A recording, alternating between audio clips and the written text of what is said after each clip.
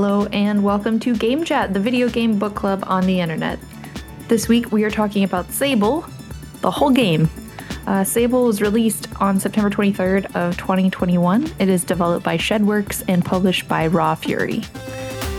Embark on a unique and unforgettable journey and guide Sable through her gliding, a rite of passage that will take her across vast deserts and mesmerizing landscapes, capped by the remains of spaceships and ancient wonders. Explore the dunes on your hoverbike, scale monumental ruins, and encounter other nomads as you unearth mysteries long forgotten, and discover who she really is behind her mask. With its unique art style and original soundtrack by Japanese Breakfast, envelop yourself in Sable's world and explore everything at your own pace. There's a lot in this world just waiting to be discovered. Do not be afraid. Take the leap. Each recording we like to have a intro question so that you, our listeners, can get to know our chatters a little bit better. This month or game's question is, since Sable is getting out on her glider, just a hoverbike kind of thing, I guess, that she rides around on, it's kind of a rite of passage, like getting your first car and going out into the world on your own. So to mirror that, how different was the car you learned to drive on from your actual car? Starting from the top. All right, this is Franco. Way back in the day, I was a Model T. No. Actually, it was a big-ass Ford station wagon is what I learned to drive and passed my test in. So, good Lord. I don't know how I did it. And with the wood panels on the sides and everything, or? No, I don't think it was a Woody. Okay. But it was like, like seated. Everything else like that? Yeah, bench seat, and then the fold-down seats in the back. Nice. Yeah, and with the swing out, the two-way door. Oh, man. So, the rear door, it's a two-wayer. It folds down like a truck, or it can pull out open. Man. Like a door. Yeah. Yeah, we beat the hell out of that thing. Yeah, man. God, that thing was... I can't even remember what the wheelbase was on it. It was huge. Was that... It was like the Clark Griswold station wagon, pretty much. Was that different from your first car? That was all your own? Was my... That was the whole thing, too. Oh, man. Let's see. On my own car, it was a hand-me-down. It was a van. So, like, the next family car was like a van, and then when I got old enough, that was like the first, like, you take the van and we're going to get a new car kind of thing. Thanks, Mom and Dad. Yeah. Yep. Next. Hello, this is Jonathan. Yep. The car I learned how to drive in and I took the test in was my dad's Ford Ranger truck, which it's a pickup truck, but it's tiny. It's a tiny truck, Yeah. But the important thing is it had a camper top on it, and you could not see out of that thing at all. Oh. And it really wasn't that great of a car to like learn how to drive in, but it was like my dad was the one who taught me, so it's like he's like, we're taking my truck. And man, I'm surprised I passed that driver's test. Because it was one of those things, they're like parallel park, and they put out little cones, and it's like I couldn't see those cones at all. Yeah. In the truck, and like I hit one of the cones, and I was like, "Well, that's it." And but she still passed me, and then like she was like the stereotypical like DMV tester, because she was just like a grumpy lady who was just like, you could tell she had already had too many of these tests today. Oh man. And so she was just like, at the very end, she was just like, your turds were atrocious. They scared me. You hit a code, but I'm passing you anyways. Just, just don't come back. Yeah. So I was like, oh, okay. And I think I didn't take my driver's test until I was 18. It was the summer after I graduated high school, and and I just remember my whole family was like, "Oh, you're gonna get it. No problem, no problem." And then when I yeah, I passed. Everyone in my family was like, "You actually passed in that truck?" And then I realized none of them expected me to pass. Wow. So I was like, "Oh wow, thanks." But yeah, and then my first car and my cars since have been like sedans, like the complete opposite of trucks. Mm-hmm. And yeah, like I had a Nissan Maxima, then a Toyota Camry, and now I have a Honda Civic. So nice. This is Madeline. I learned to drive in a Ford Windstar minivan. And this is what I drove for all of high school. And so I guess my first, my car that I had that I drove, I got a Chevy Blazer, I guess, in college. That's what I had for a little bit. And I liked the Ford Windstar much better. Because the Blazer, you've probably heard this about the vehicles, are not super balanced low to the ground. They sit kind of high up and they're kind of wobbly. And I hydroplaned it and totaled it. Oh, shit. Not surprising. Yeah, I really liked driving a minivan, even though it was a minivan, and I would probably go back to it if it was like that or a truck. I would definitely take a minivan every time. It's just a very comfy ride, in my opinion. Anyway. All right, next. This is Chris. I didn't get a chance to play the game, so I won't really be talking much, but so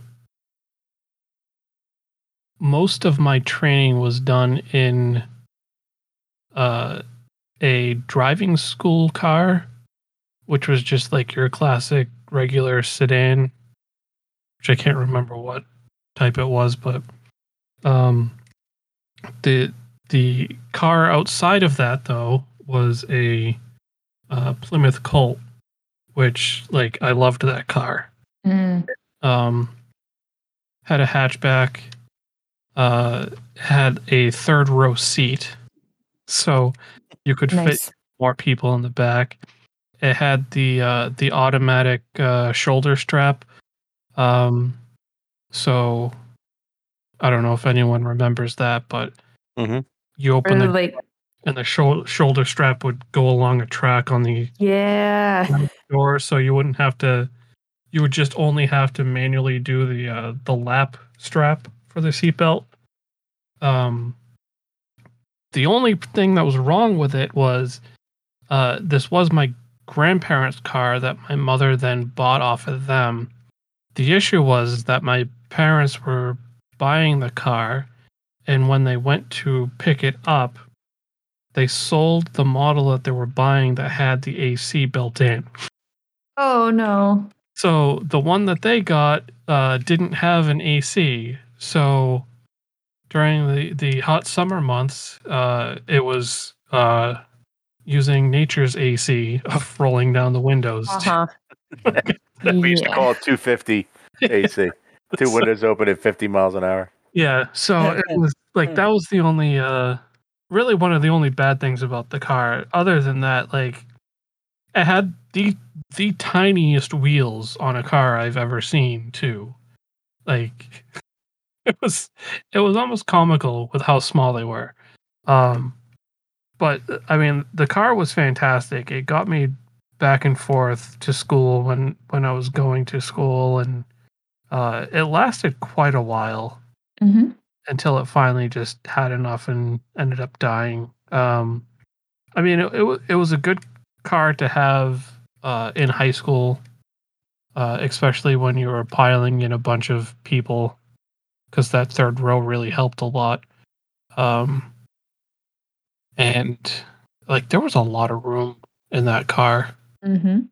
But now, when I finally had enough to, I'm not gonna say when I finally had enough to buy a car. When I had a stable enough job to actually feel comfortable enough to buy a car, it was a Chevy Equinox, which was a lease that I ended up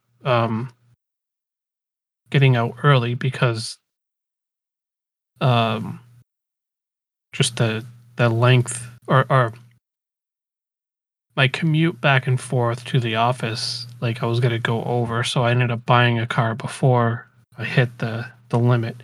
So now I drive a Chevy Trax, which is I guess what do they call those, like mid-range SUVs? Which Okay, yeah, hatchback. It's nice, but I do miss the Equinox because this one's kind of tiny, and I do miss the extra space. So but yeah, that's where I'm at now. So Nice. All right. Yeah, that's part of what I liked about having the van, because I was in band and I could haul a lot of people around in the van. You become very popular. Yeah, I was a meme in the early 2000s. All right, I guess mid 2000s. All right, yeah, we're talking about Sable. So as you might have guessed from the fact that this is going to be our only chat about this, nobody finished the game, and a lot of us didn't even play near as much as we thought we did. So we're going to at least talk about the intro area, and then anything that anybody experienced after that, I'd love to hear about. But I apparently only got about 3 hours in this game. So yeah. So before we get started in kind of like the story and quests and stuff like that, talk to me about our UI mechanics, stuff like that, our technical side of this game. Playing. I don't think it's well. It's only. Is it only PC? I'm not sure. No, I played it on Xbox. Oh, it's an Xbox. Okay. Yeah. Interesting. It's on Game Pass. It might have been one of those indies that Xbox got like exclusivity at launch or something. Okay. Console wise. I just know it was on Game Pass, so I had to buy it. Yeah, I mean, I don't want to say rudimentary, but very basic line graphics. Mm-hmm. Well shaded. Yeah. Yes. Yeah. No voice acting. It's just everybody's. It's just dialogue. Comes up in text boxes. As far as technically, I mean, took a little getting used to. Yeah, the interfaces. I played it on a PC with a controller, which it took me a little fidgeting to get the controller, the game to recognize the controller I had, and once that was ironed out, it worked fine. So, and controller helped, at least with the bike a lot. So, and also once I learned that you can set it to toggle acceleration. So, oh, nice. So you could just hit the button and it's on. And that's very nice. You don't have to hold. You don't have to hold it down. It's just on, and you just tap it again to turn it off. So, the game gets on you. It warns you about leaving your bike behind, but if you fast travel, it just shows up where you fast travel to. And at least on PC, there was a button I could push to call it, like whistle, and it would come. Yeah, I tried that. it has some real pathing problems. Yeah, You stand there waiting 5 minutes, and it's like, where is it? Oh, I Yeah, never 'cause- even got that far. oh. Like I was worried at one point. I called it, and it like came all the way up to me, and I was like, "Are we gonna just boop noses? Like, how close do you need to get?" It really does. It comes like right up to your character. Mm, Yeah, one thing. Okay, yeah. go ahead. Not more about mechanics of the game, but more about just general gameplay. You generally you wait till like the third place ECCRIA.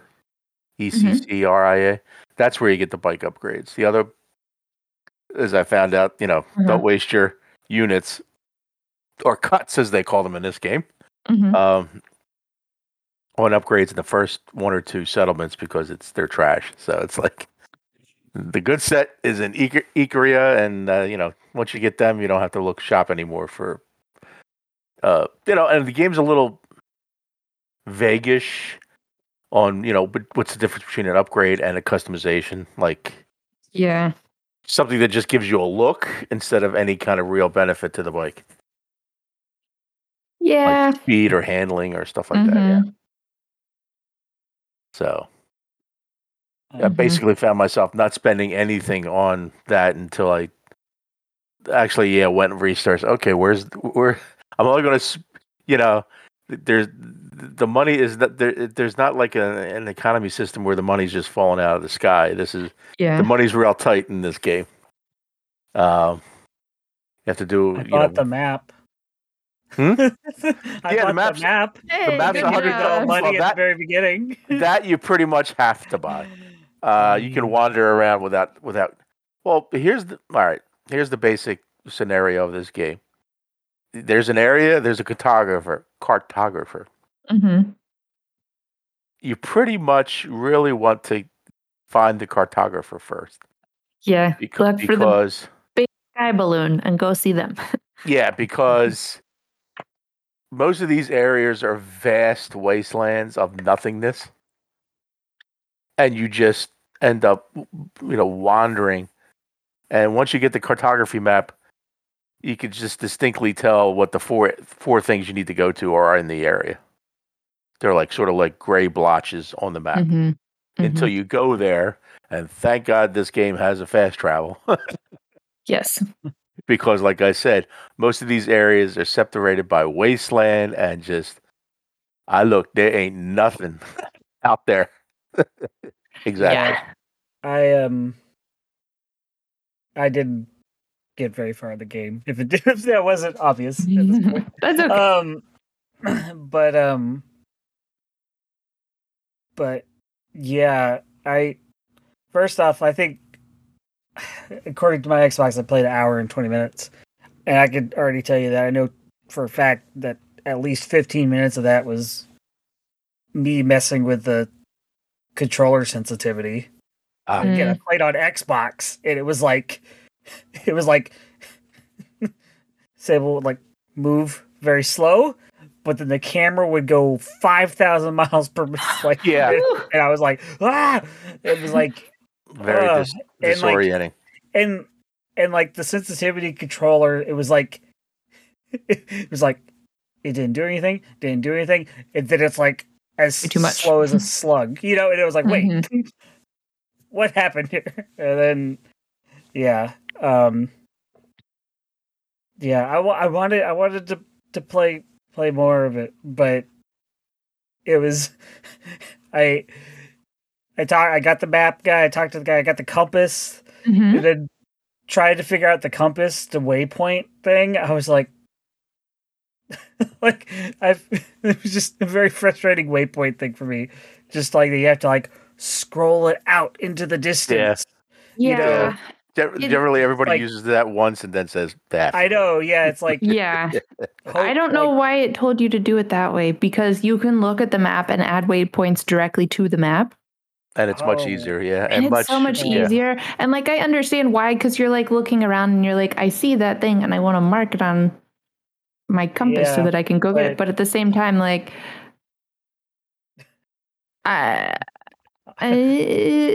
Though the visual style does not help with the visual style does not help with depth perception. No, unfortunately. No, not at all. And there is a pop in, it's very subtle, but there is a pop in, pop out. So you have to get within a certain range before something will show up. So generally, if you can find the cartographers, that at first that's a big, but a lot of them are really,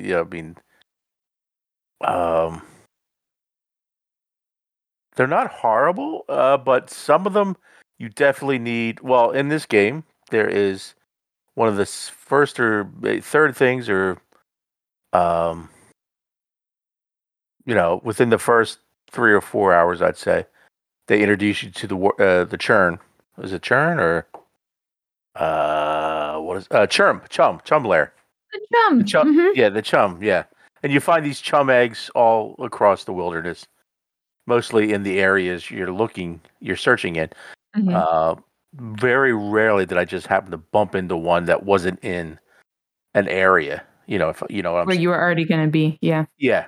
So there's usually and at first it says, "Oh, find 5 chum eggs." Okay, and in the first town, the Burnt Oak Station, you pretty much, I think you find 3 or 4, and then the next place you go near that station, you'll find another 2, and so okay, good.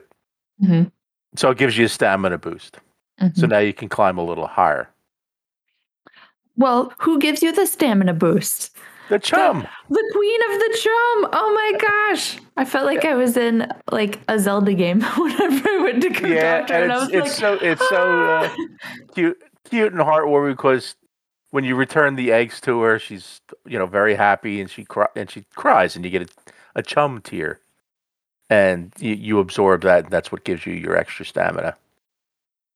And the next time you go, if you look in the background, there'll be that many little chums playing in the background. Oh, it's so cute. So cute. Total, I looked it up. The max is 100. 100 chum eggs. Total. That's when you max out your stamina. I did not. That's so many eggs. Yeah, it goes 5, then another 10, I think. 15 or something. 15. Yeah, 10, 15, and then the next, somewhere in there. And then 20s after that. It doesn't go higher than 20. It's like 5, 15, 20, 20, 20, 20, 20 till you max out. You max. I was at 40, and I haven't run into anything that needed more stamina than what 40 gave you. So you've still been able to climb everything. Nice. Good job. Yeah. It takes the one thing about mechanics, it's the transition from gliding to climbing sometimes is hit and miss, and you end up falling. Yes. Because it didn't grab, and I'm like, you son of a. Yep. Start at the bottom, work your way back up. So yeah. I mean, I saw somebody with 100, and then it just I don't know. And then I saw him sprinting, and I'm like, I didn't even know there was a sprint button. Oh yeah. So right at the beginning, right when you leave that temple, right at the start, it talks about sprinting, and then I was like, but now that I can fly, or just ride my hover bike. Yeah. Yeah. Yeah. Yep. I played on PC with keyboard and mouse because that makes sense to my FPS mapped brain. So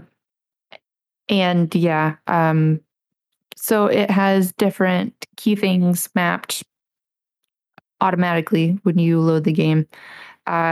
And then some of them, the choices that they made are not what I would consider maybe the norm for a lot of the games that I've played.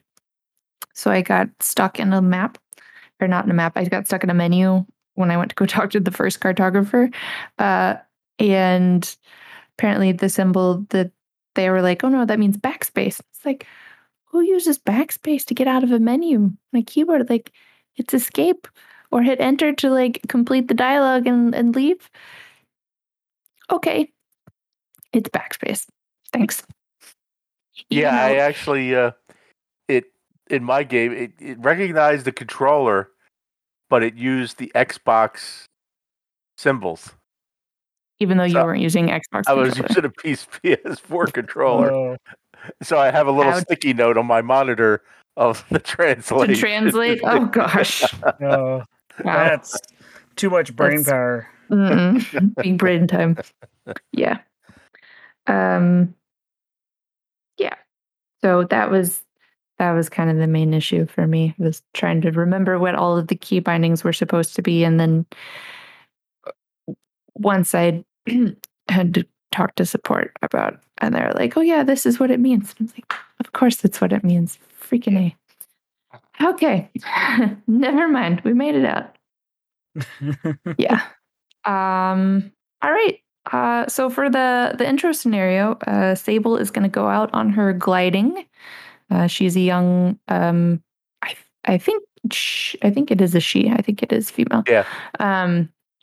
A young woman from this ibex camp, and it seems like most of the people in this world are nomads of some sort.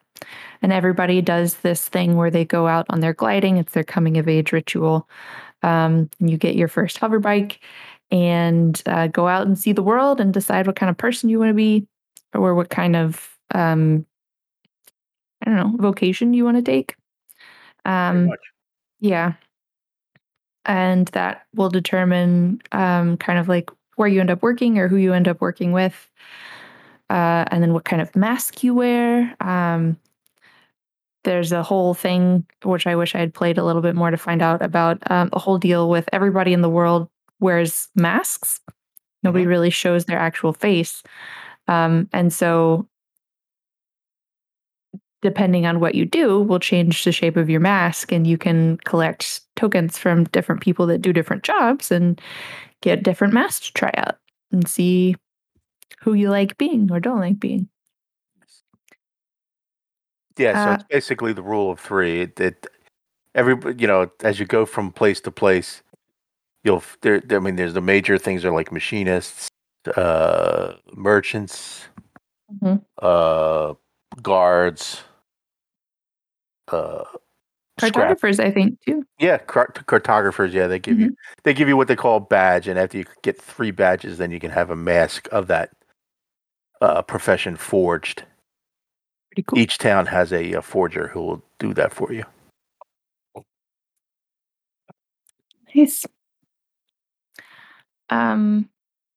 So you start out in a temple and you go back to your home camp, the Ibex camp, and talk to this woman who is kind of your mother figure. It's not, at least in the intro, it's not really said whether she's your mother or not.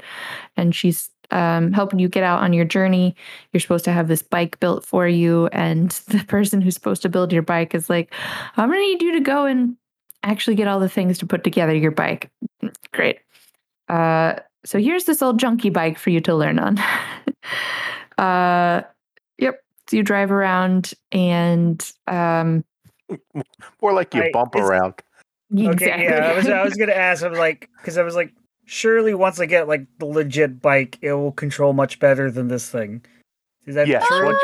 Once you get the upgrade I was talking about, then it's smooth sailing. It's just like the thing is fast. It pretty much, doesn't get upset very much. But it's still like if you try to go up a dune, it'll just like flip around and you gotta wait for it to right itself. Yes. Yeah. That's what I think, because Sable, there's something like the art style is like they move like at like a frame rate, like lower frame rate, like it's supposed to look like stop motion almost, I guess. That's what they're going for. I don't know. But then like the bike doesn't. And so it's very weird. But yeah, it was this quest that I was like, okay. It's a classic fetch quest, and then I went to the ship, and I was like, "Oh, there's story going on in the ship," and then oh, I don't find the part, and there's a little kid, go kill slugs for me, and I was just like, "Oh no," and I didn't kill the slugs. I didn't get that far because it was just like, it's one of these. Yeah, generally it's you drive to a location once, and that's the only time you drive to it. It's like after that, once you discover the place, it's like you fast travel. So Which that's is nice. basically why it's so important to go to the cartographer, because you're going to see, oh, here are the 3 or 4 locations in this area. Just quick drive there, knock them out. Okay, now I'm set for the area. And you can just move around real fast and do what you need to do. And, each area gives you there's 2 or 3 quest givers in each area. But the big place, the ECCRI, I don't have no idea how you pronounce it. But that has Ekri, yeah, maybe? Mm-hmm. there's 4 or 5 quest lines in that place. In Red Sea. Mm-hmm. Yeah. But every other place is pretty sparse, 2 or 3 people. 2 or 3 quest givers and everybody else just for dialogue. Yeah. Yeah. Which sometimes the dialogue was nice, and sometimes I was like, this is just a quest. Yeah. All right, I'll put you in my open quest file, and then I'll come back whenever I feel like doing this one. Yeah, I was very appreciative. They did have, which some games we've, like me and Jonathan talked about, that don't have, is a log, so you can keep track of what you need to do, and it tells you where you need to do it. So it's very helpful, because without that log, it'd be very confusing. So you end up going, it was like you got into a rhythm where you go into a place, collect all your quests, almost lazily half reading them. It's like, okay, you want me to get something? Okay, I'll check the log later and see what you want. Yeah. Then I was like, oh, I think this has something to do with that one thing that the other person talked about. Compare quest. Yep. Okay, great. Yeah. And or sometimes you accidentally find a place before you get the quest for it, and it's very forgiving. If you already collected what you needed to collect, that's fine. They'll just say you just reinitiate the dialogue. Oh, you have it. No, that was fast. Yep. Classic fetch quest logic. Yep. The other thing that you learn how to do in the intro section is apparently people can fly when they go out on their glidings. So you go to this temple and get force powers to levitate up. The gliding, yes. Yeah. It's the whole. It's like we were inspired by Zelda Breath of the Wild, but instead of an actual, kite glider, you get a force bubble. Yeah. For listeners in the Discord, we were joking about this game being what if Rey from Star Wars never met anybody else from Star Wars and just stayed a junk force bender. Yeah. That's kind of what this reminds me of. Yeah, pretty much. Yeah, without the lightsaber. Yeah. It's just a gliding. I call it the not falling. You just sort of it helps, but there is no. I'm pretty sure there's no fall damage. You can, other than her yelling out. Yeah, she just oofs really loud, as far as I can tell. Same. Shut up, Land. You're fine. Keep going. You're good. You're good. Exactly. Yeah. Yep. So you finally get your own bike put all together, and you say goodbye to everybody in your village, and you head out and you fly out between the two, the massive gate that reminds me of that one scene in Lord of the Rings where they're on the river and then there's the two dudes with their massive hands holding up. You know what I'm talking about in the Fellowship of the Ring? Maybe not. Oh yeah. Okay. Anyway, flying out through the gate, and you leave the intro area, and it's kind of funny. You head out into the world. Once you get sorted out, it's like, well, go ahead, go do your gliding. Oh, by the way, we won't be here when you come back. Exactly. We'll see you when we see you, wherever that is. We're moving on to our next camp, so. Oh, before you leave, you do get to go to like a special mask ceremony. Get your like gliding mask, which is kind of weird. In this world, there's a lot of like dead spaceships. There's a lot of that's kind of what people are building their livelihood out of to some extent is space junk. But then there's also some like inherent magical properties that people have harnessed. Either it's stuff that's from this planet or like you can talk to an AI later on in one of the dead ships. So there's some interesting things going on. So I kind of wish I had kept playing to find out more about that. But yeah, in each area there'll be one or two. Some of there are more than one. Yeah, these crash ships where you're just basically that there's an overarching, at least for that quest, where you're collecting all these logs, finding out what happened to these ships, and also collecting.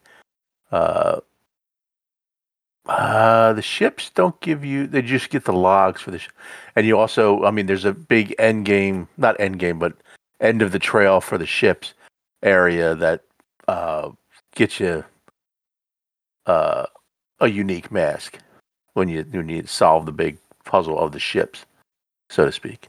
Yeah, like there's not much.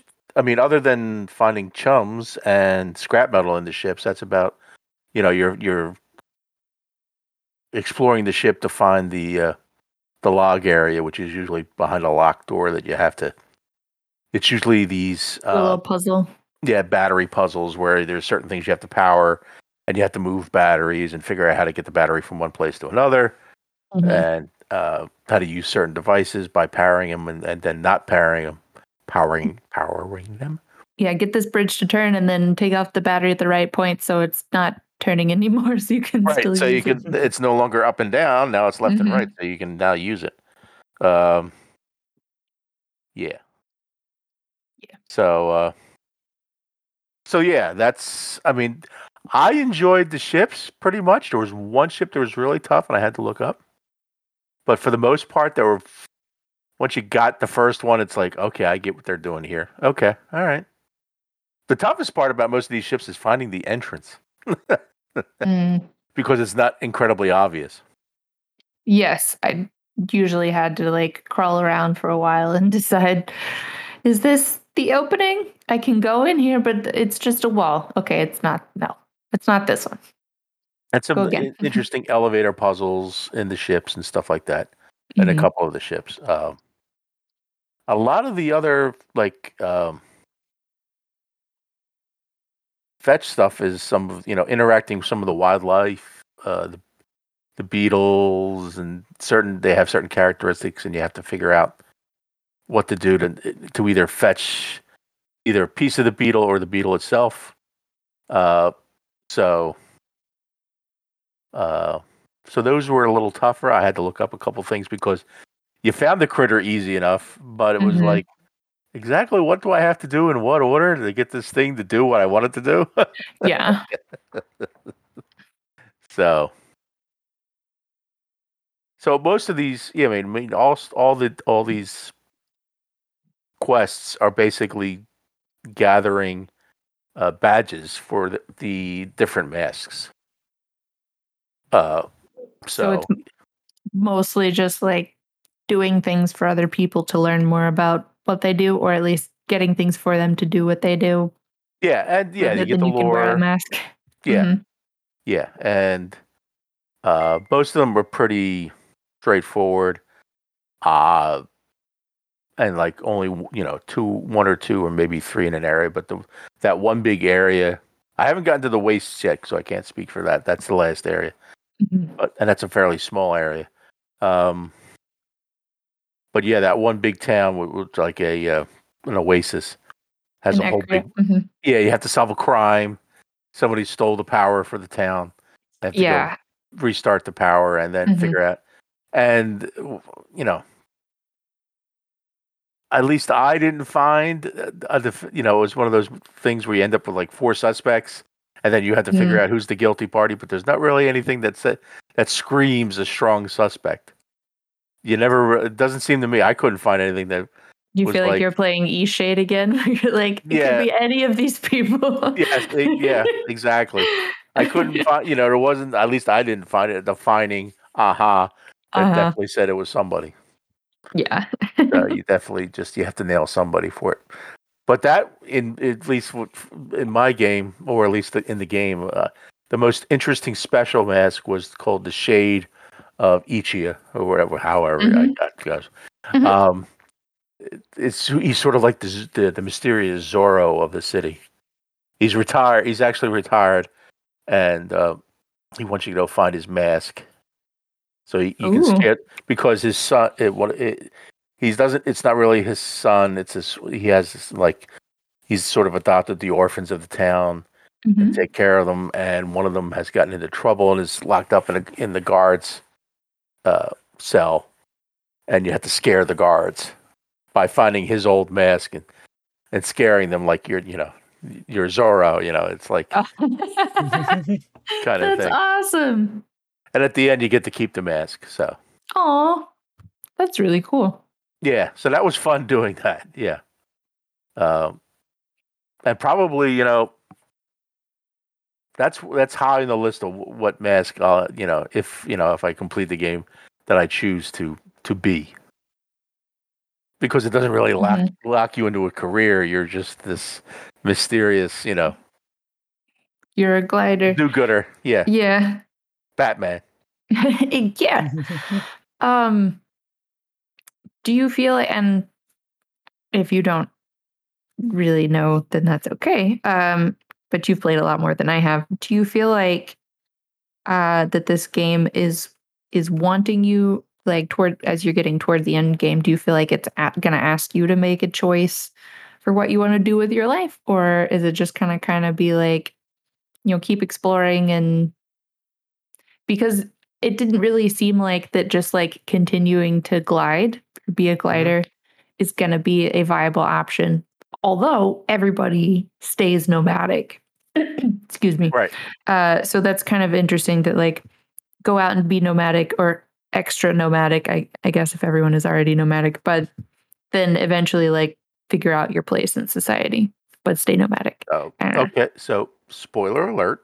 Mm-hmm. That is the end game. That's at some point, uh, after you can gather one, or you can gather. I think there's one, two, three, four. I'm looking at. I made a list. 1, 2, 3, 4, 5, 6, 7, 8, 9. I think 10 different masks. Mm-hmm. Okay, and at some point in the game, well, here's the kicker in this game. At any point in the game, you can go back, I think, to Ibex or something, and say you're ready to quote unquote wear your mask, your true mask, Complete the ceremony. and that's roll credits. Man. So there is a speed run of like 4 minutes. Because you just get a You get your mask first mask and just go right back to and be town and done. say, "That's it. I want to be that." Man. No. And part of it is I think that I'm the kind of person that like this is why I like online shopping better than in-store shopping because I want to be able to evaluate each option before I decide. I don't know what I want when I go into the store. So, yeah, that would give me so much anxiety to be like, yeah, I just got this mask and I decided that was good enough for me. No, no, thank you. Exactly. That's the way I'm playing. I haven't forged a single mask. I have all the badges, and Ooh. and some of them, well, not all. I shouldn't say that. I think I'm missing one or two, but I have I think I'm missing the scrapper's mask. Is basically you return so much scrap, and Mhm. there's a couple quote unquote where it's not this repetitive quest type mask, like the shade of that town is you don't have to return 3 things. You just complete the quest for that guy, and he gives you the shade mask. Mm, that's cool. The other ones, like the merchants and stuff like that, you have to go get 3 badges and turn those badges in, and the guy will forge you that mask. Mhm. So it's about half and half, I think. Just giving it a quick glance. You know, um, the special ones, like at the end of the spaceship quest line, there's a special one you get. If you get 100 eggs, you return 100 eggs, she'll give you a mask. Ooh. Yeah. The egg mask. The egg mask. And the unique thing about the egg mask. Yeah, I did some reading already ahead of time just so we could have some end game stuff to read about. Or talk about. MVP. Yeah. The neat thing about the chum mask is it has little antennas on it. Mm-hmm. And the antennas get excited when there's an egg nearby. Oh, that's awesome. I think I read there's 166 eggs out there. Oh, wow. So you can just keep, even though it won't give you any more bonuses, you just keep turning in eggs. Yeah. Yeah, like and then the ship quest is a mask. There's a couple special areas that have masks just for completing that area. Mm-hmm. Trying to see, I'm looking on the list.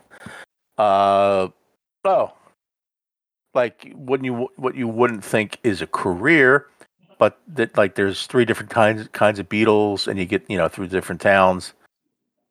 Fetch this beetle stuff for me. There's a beetle mask. Oh, interesting. Like an entomologist. Yes. Entertainer mask. The first introduction to the entertainer mask in this big town. There are 3 kids who want to play hide and seek with you, and you have to go find them in the town. Then. Oh, great! So once you find them because you entertained them, that's your first entertainer badge. Huh. So is it like actually the childcare mask? I don't know what it looked like.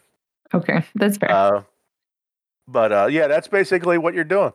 Yeah, I read a little, about 10 hours or so into the game. I was starting to get nervous, and I'm like, is it okay to forge a mask, or is that my declaration? And it's no. You have to go back to that place, and it's weird. You go back to the town, you talk to everybody in your town, you find them, and you have a big discussion. And each one of the people that were in that town sort of represents one of the masks. So that's you just discuss. Well, why should I? Or what would it be like if I took the merchant's mask? And you talk with them, and then at the end you do the old "yes, I made my decision." And it was funny. I was watching a walkthrough video on the ending, and this guy was like driving me nuts because there's like 10 or 12 mask statues in the temple. Then, right? And you walk up to it. Do you want to choose this mask? And the guy would look at it and go no. And then he would go to the next statue, look at it, and go no. And then he did it like 3 times for every mask. And I'm like, will you just make your choice? Oh my gosh. So that's how you. And once you make your choice, is a bit of a cutscene where, you become that. You get that mask. I guess it's permanently affixed on your face, and then roll credits. Wow. And I think it's somebody said it does. You can go back to the before credits save, and it just picks off before you entered the temple or whatever before you made your choice. So basically, yeah, that's how you could screw up and just like get 3 badges, make a mask, and then go back, and it's like, oops, game over. And that's it. Thanks. So no, it's about exploration. It's about finding all the little things in this planet. Most of the stuff, the climbing it can be a little frustrating at times. Because I mean, some of it's I guess as you move from it progresses. Obviously, the balloon places get a little tougher and tougher and higher as you move along. So it's basically it's almost like, I don't know if a game that compared, like I was going to say Tomb Raider, but not really. But where you're just looking for the next plateau to sequentially go, as you climb up and up and up and up. Yeah, that's what I felt like. Yeah. So, but the ships are more puzzles, where you have to figure out, and Yeah, concentrate a little bit. I mean, I got the 40 on the eggs, and that pretty much I didn't run into any trouble after that. That's pretty good. But as you go around doing all your little quests, you're going to find, these eggs. You're just going to, but you have to, it's one of those leave no stone unturned in every area. Mm-hmm. It's generally like, I know there's one or two here, and if I haven't found one or two in an area, I know it's like, I think I'm missing one somewhere. It's going to bug me. Mm-hmm. So yeah, I mean, it was enjoyable for but it's just I think getting a little bit into the finally thinking final thoughts about it. It's um, I don't know how the wasteland could have been a little smaller or made it a little bit easier because you have all these mountains and hills and ridges getting in your Yeah. way, and it's like you get turned around so easy. It's like, well, what direction was I heading into before I hit that hill and got turned around? Exactly. Yeah. Even like in the teeny tiny tutorial area, like I would get turned around all the time and be like, okay, pull out your compass. Which way were we Yeah, supposed to be going? hit the button to bring up the ring so I could figure out where I was supposed to be. Exactly. Which was nice. I mean, but the tricky part is sometimes there's some quests that pull up multiple rings. So you have to go back to the map and say, okay, which one am I closest to? Mm-hmm. And then reorient yourself Yeah. that way, which is nice. I mean, the map, the overhead map comes in really handy. Yes. Uh, And thank you for making the balloonist the easiest to find when you first enter an area, typically, so that you can get your map first thing if you really want to, because well, that was the first area. After that, it gets a little tougher. Okay. Great. Even better. Yeah, they really, a couple areas I had to like go online and take a quick peek at the map and see what general direction it was in. Mm-hmm. A couple of them are pretty tough. So not difficult to find. It's not like you enter the area and you see, there's the balloon. No, it's not that easy. Never mind then. You have to drive around for a bit to or give up like I did on a couple areas and say, okay, where is this friggin' balloon? It's bad enough I got to climb up there. Could you just Show me where it is. Yeah, there's one that's like on a big floating circle thingy, and I didn't see it at first, and it's like, oh, there's a big rock right next to it. You have to get to the top of that rock, and then take the leap of faith across to the ring. So,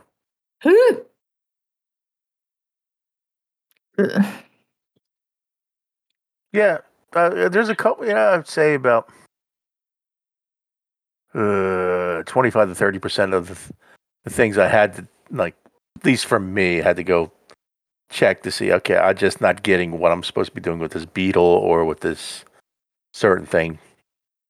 I had to look up the beetle quest in the tutorial area because I was like, yeah, you don't know what to do with the beetle. I have absolutely no idea what to do. And it's not, I feel like this is something that Sable would know. So it would make sense for the game to be like, hey, you know that these beetles don't like these seeds from these flowers. And you just have to climb up the flower and knock one off. And then get it close to a beetle. And it kind of, because I would climb up the flower and then just try and like jump down on them, and that did absolutely nothing. And right. I was like, okay, exactly. Sneak up to them. Absolutely nothing. Right. What's the trick? And once you learn the trick, it's like easy peasy. It's like, oh my god. And with the art style, it's not easy to pick out that the seed on the flower. Oh, that's what I need to interact with. Same thing. I mean that happens all throughout. That there's, it's like repetitive where you like, okay, now I have to look for that unique thing in this area. That's probably a trigger for the beetle or whatever I need to interact with. Mm-hmm. And there's tons of stuff as you go and play along that you collect, and it's like it's never really addressed, can I sell these? Do I need these? I just have it. Yeah, like all kinds of 3 different kinds of butterflies, dragonflies, all kinds of stuff that you just sort of collect, and they're not worth a hell of a lot, like 5 cuts each. So it's like, that's not where you're making your big big money. Your big money is scrapping. Yay. And finding the little baskets with 20 cuts in it. It's funny, That is nice. You're wandering through an area, you're on a roof at the top of a building, and it's like, that's all I get is 20 cuts. I just like spent 10 minutes climbing up to the top of this building. Right. But at the same time, sometimes I'm like, who left this here that I'm impoverishing now by taking your money? Why is there money on the roof?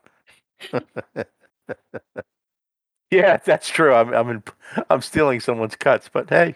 Like, I haven't met that many people in this area. Who's leaving money out? Yeah. Should I be looking closer at these bones that are hiding out in this desert? Yeah, and yeah. There are a couple, I wouldn't say hidden quests, but you just sort of bump in, if general advice, interact with everything. Yeah.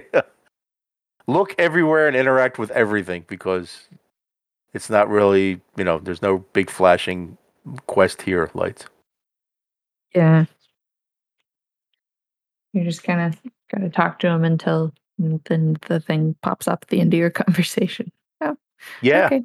And there's a lot of people who don't add to your, you just experience, talk to them. And you end up talking to them. So it's, especially with this art style, a complaint is, it's not easy to find the person you got the quest from when you go back. I mean, a lot of the little towns, it's easy. It's it's the only person you can talk to. But like that big city, it's like there's 20, 30 people in that city, and it's like, now who the hell do I have to return this to again? Mm-hmm. So you end up walking around the city and talking to everybody. Yeah. That's the times when I'm like, man, if this is this other game, then I would have a little like automatic thing added to my my compass, so that it'd be like, oh, this yellow one is the one I'm doing right now. This is the active one. I think Go it will follow that. But there's no like relative distance. So there's like, especially in that town, there's like 5 people in that area, over on the right. Mm-hmm. The quest marker's pointing to the right. It's like, well, there's like 5 people there. Who the hell? Yeah. Yeah. So, I mean, I enjoyed it. The art style was kind of, too much wasteland, I think. Could have made, it put a lot of stuff in there to get in your way going from A to B. And it was all unimportant stuff. It's like, I'm, on the bike traveling for like 5 minutes, trying to find the next area, and it's like, there's nothing. Absolutely nothing. It was mostly a flight simulator, you felt like. Yeah.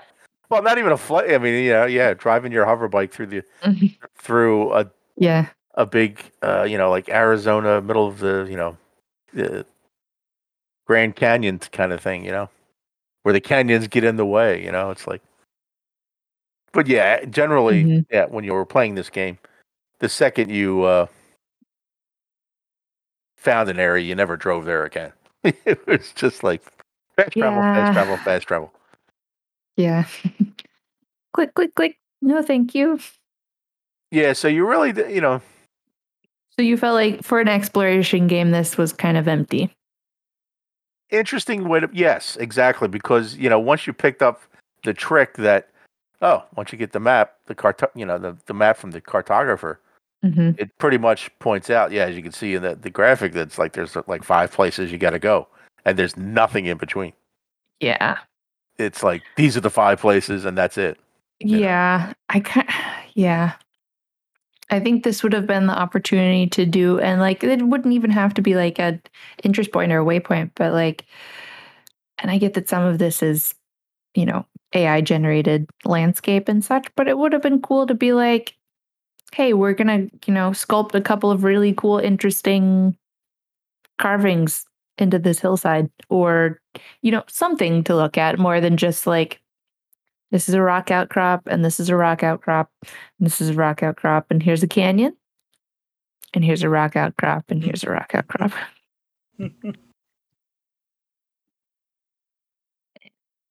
Yeah. Yeah. Did you like the music? I've heard fantastic things, only good things about the music from this game. Well, here's the thing. The music was okay. Didn't get in the way. Like sometimes music can get in the way. It was very good. Although my PC playthrough, it did break up sometimes. I don't know if anybody else experienced that. It would get stuttery. So that would distract for a bit. Yeah. But I was looking for the soundtrack because I wanted to hear that song the girl starts to sing when you have the menu up, right, to start the game. And it's like I never really like heard the complete song. Wow. It's like nobody really sticks in the menu that long. No, it doesn't. It's like, I don't know if I was just impatient with the menu, but I don't know if you just sit there if the song goes from beginning to end. I don't know. Yeah, I didn't wait in the menu that long to find out either.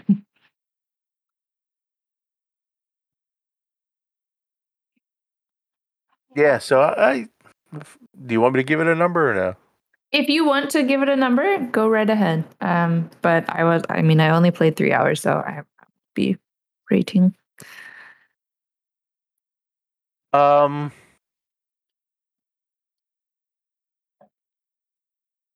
It's one of those. It's about a 7.5.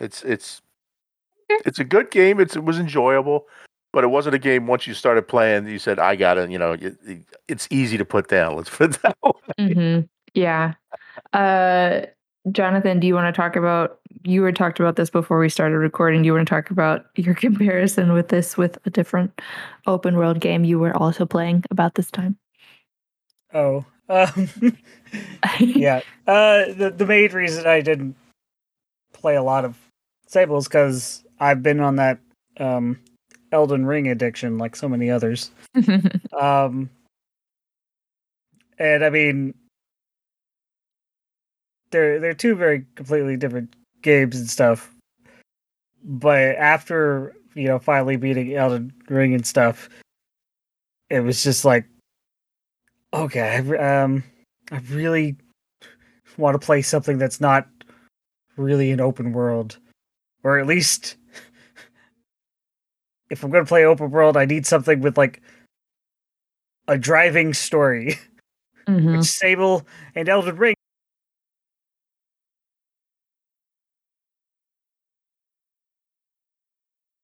haven't.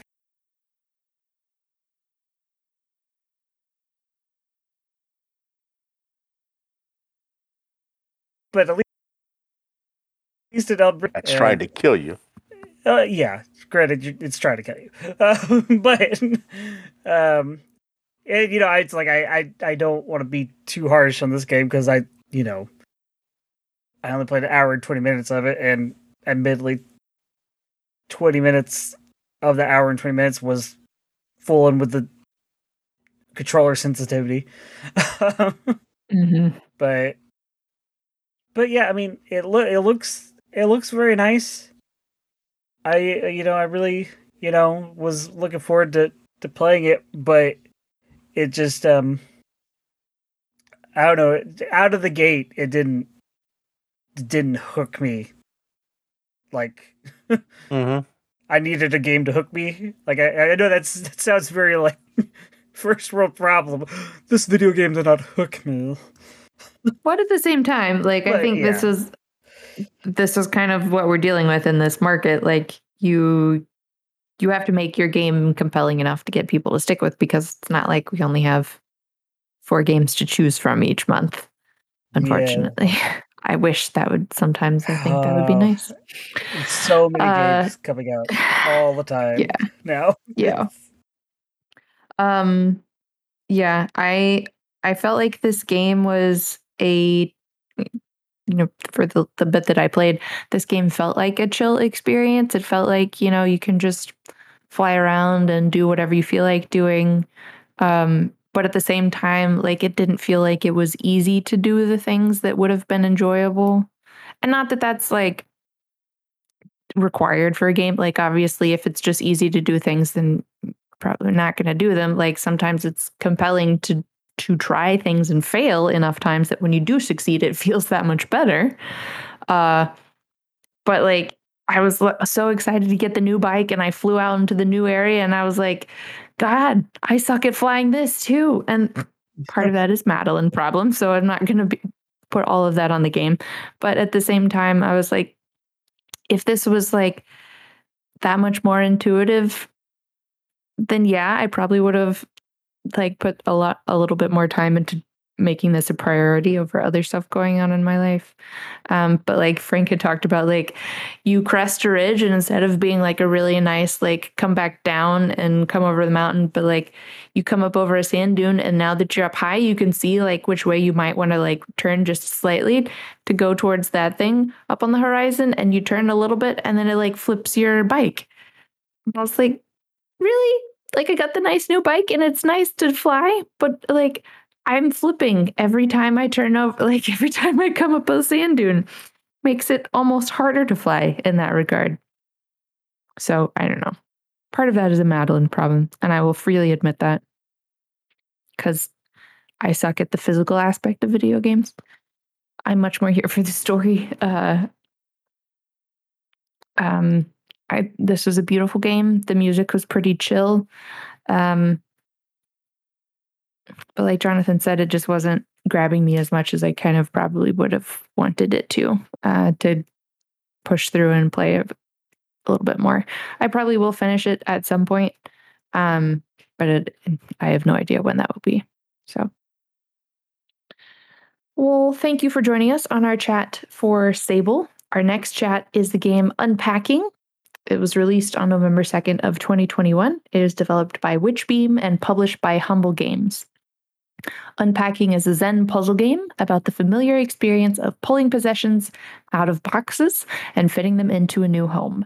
Part block fitting puzzle, part home decoration, you are invited to create a satisfying living space while learning clues about the life you're unpacking. So join us next week for that. I believe that is just going to be, a 1 week chat because I think it's a pretty short game. If you want more game chat, you can find us on iTunes, Spotify, Amazon Podcasts, Stitcher, and Google Play Podcast under the game chat for all past and current shows. Keep up to date on what's going on by following us on Twitter at @the_game_chat, Instagram @thegamechat, and search for us on Facebook under Game Chat. Leave us a review or question or topic for our current game, and we might read it on the show. Email us at chatwithus@thegamechat.net. And send us pictures of dogs at notenoughgooddogs@thegamechat.net, please. Come back next week, and we are chatting about unpacking. So until then, thank you for listening, and we'll chat at you later. Bye-bye. Bye.